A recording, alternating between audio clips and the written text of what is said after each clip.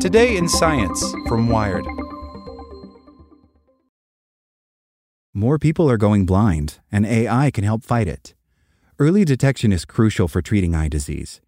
AI-enhanced eye scan analyses could spot warning signs quicker and reach patients at scale. By Pierce Keane. Since 2017, ophthalmology has been the busiest of all the medical specialties in the UK's National Health Service in terms of clinical appointments. Nearly 10% of all NHS outpatient appointments are related to eye problems. That's nearly 10 million appointments per year, and that number has risen by more than a third in the past 5 years. Between the ages of 18 and 65, the main cause of blindness is diabetic eye disease. But the population is getting older, and we're also seeing an increasing prevalence of diseases like age-related macular degeneration, or AMD. That's the most common cause of blindness. A recent study in the British Journal of Ophthalmology estimated that 25.3% of people in Europe who are above the age of 60 have early signs of AMD. In the UK, about 200 people a day are also developing a severe form of AMD called wet AMD, which causes blindness as a result of bleeding at the back of the eye. Ophthalmologists are struggling to see and treat all these patients.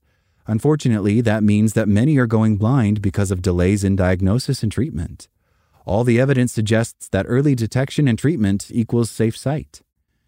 Technology can mitigate these challenges. New eye scanners called optical coherence tomography, or OCT devices, are being deployed in every optometry practice, such as your local Specsavers or Vision Express.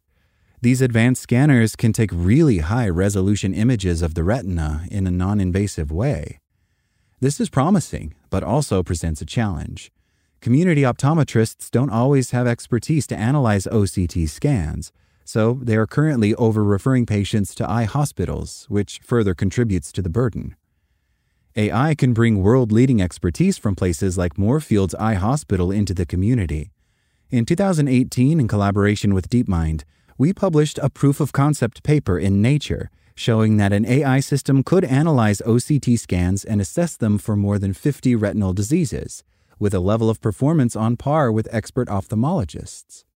Since then, we've been trying to clinically validate the system by training the algorithm on a diverse set of data that will ensure that it works for any patient, regardless of ethnicity and clinical setting.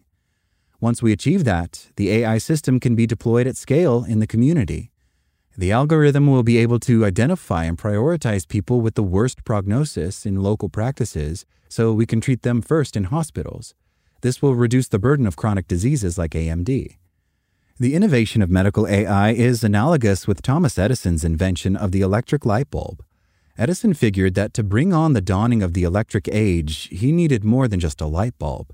He needed a network of innovations like a powered electricity generator, a grid distribution system to get electricity to people's homes, and a meter reader to measure how much electricity was being used. We're getting to that point with ophthalmology AI.